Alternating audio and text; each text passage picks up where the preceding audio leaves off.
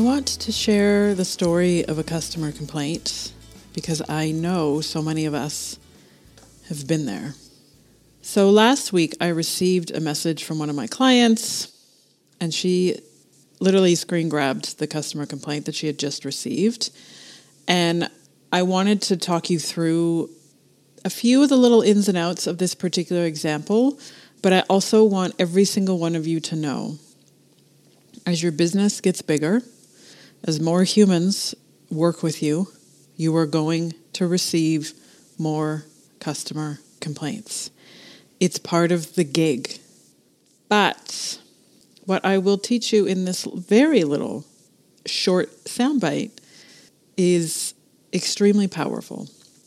Now, much of what this customer complaint is about, I know that many of you will connect with it because you either have had exactly the same experience or have experienced something very similar, and you can put yourself in my client's shoes. And the customer complaint is quite detailed, but I'm going to read you the middle portion because I think it's where the most heartbreaking part of the experience lies. And the person who is complaining has written, "This was a significant birthday for her, and the flowers delivered were an important part of her celebration. I appreciate your response and willingness to ensure her happiness. Like many, she's been isolated for a year now, so these celebrations are important, and the gifts, gestures, and offerings received play an important role in defining how much we care."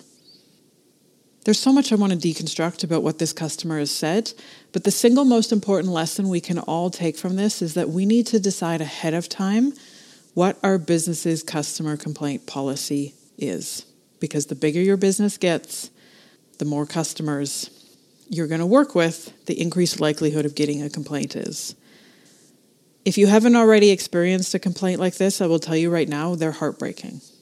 Right? They literally pierce you in the center of your heart.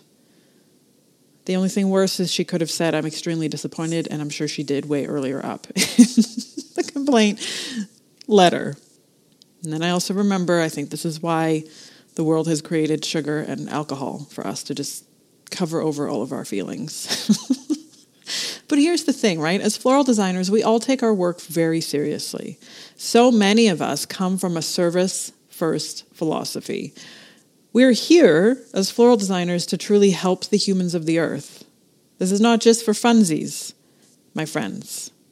And this is particularly powerful in these times of social isolation. So what's really interesting is I was reading this because I am at a distance from this customer complaint, and being able to provide my client with support is so powerful, but also being able to provide an alternative perspective. Because when I read this, my heart pours out to the customer. Because, and you can see this in her complaint, she has literally said, "The gifts and gestures and offerings received play an important role in defining how much we care." Except that is defined by the budget that this person has arbitrarily assigned to this design. We're not here to decide how much you care, dear customers. You've already decided that ahead of time. And I don't want to carry your baggage of deciding that you only love her $150. That's not my problem. That's your problem. Now, you can't say any of that to your customers. But it's really important to be able to separate yourself from what the customer is saying. Because in this instance, the customer decided ahead of time that they only love the recipient $150, even though the recipient has been in social isolation for more than 12 months. That's their decision, right? And so they're pointing the finger at us when in actual fact, it's the customer who decided ahead of time how much they love the recipient. But again, we're never going to win that argument, so please don't ever go there. It's just really important for you to understand and see that. And you can only see that when you start to take that 10,000-foot view. What's so amazing about our work is that we are literally bundling up joy and love and presenting it to a human on behalf of somebody else, which is awesome, right? That's what makes our job so fucking fantastic. And then at the same time, it's what makes customer complaints like this so heartbreaking.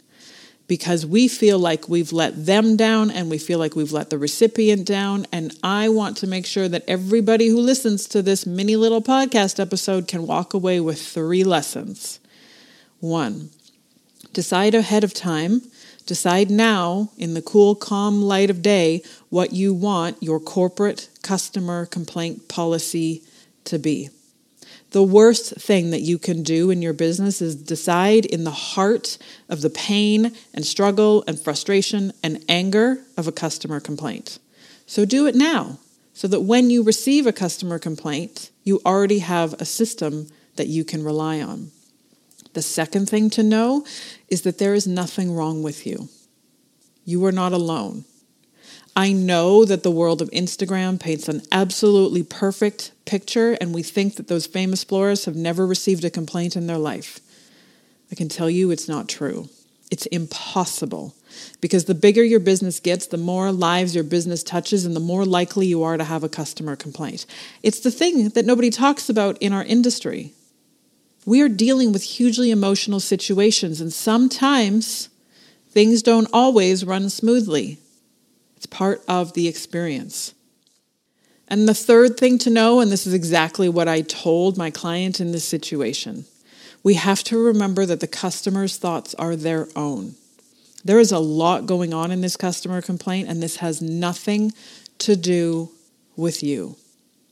It has nothing to do with your ability to design, nothing to do with your ability to run a beautiful business, nothing to do with your ability to be successful. Has nothing to do with your self-worth.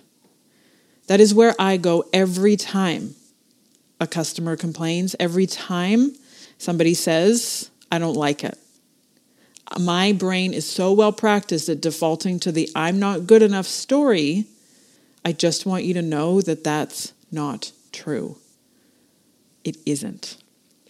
And I love being able to support these beautiful humans in times like this, because I know how hard it can be to be in charge and feel totally and utterly alone. With these beautiful humans that I get to work with, knowing that they can reach out at any time for a pick-me-up, for a what the fuck do I do here? Can I get your guidance on how to respond to this email? What the shit is my client going on about? How the fuck do I figure out SEO? This is what we do. We get into all the nitty-gritty, and I am here for all of it. I am feeling so blessed to be able to support these humans and to remind every single one of you that you are not alone in your struggles.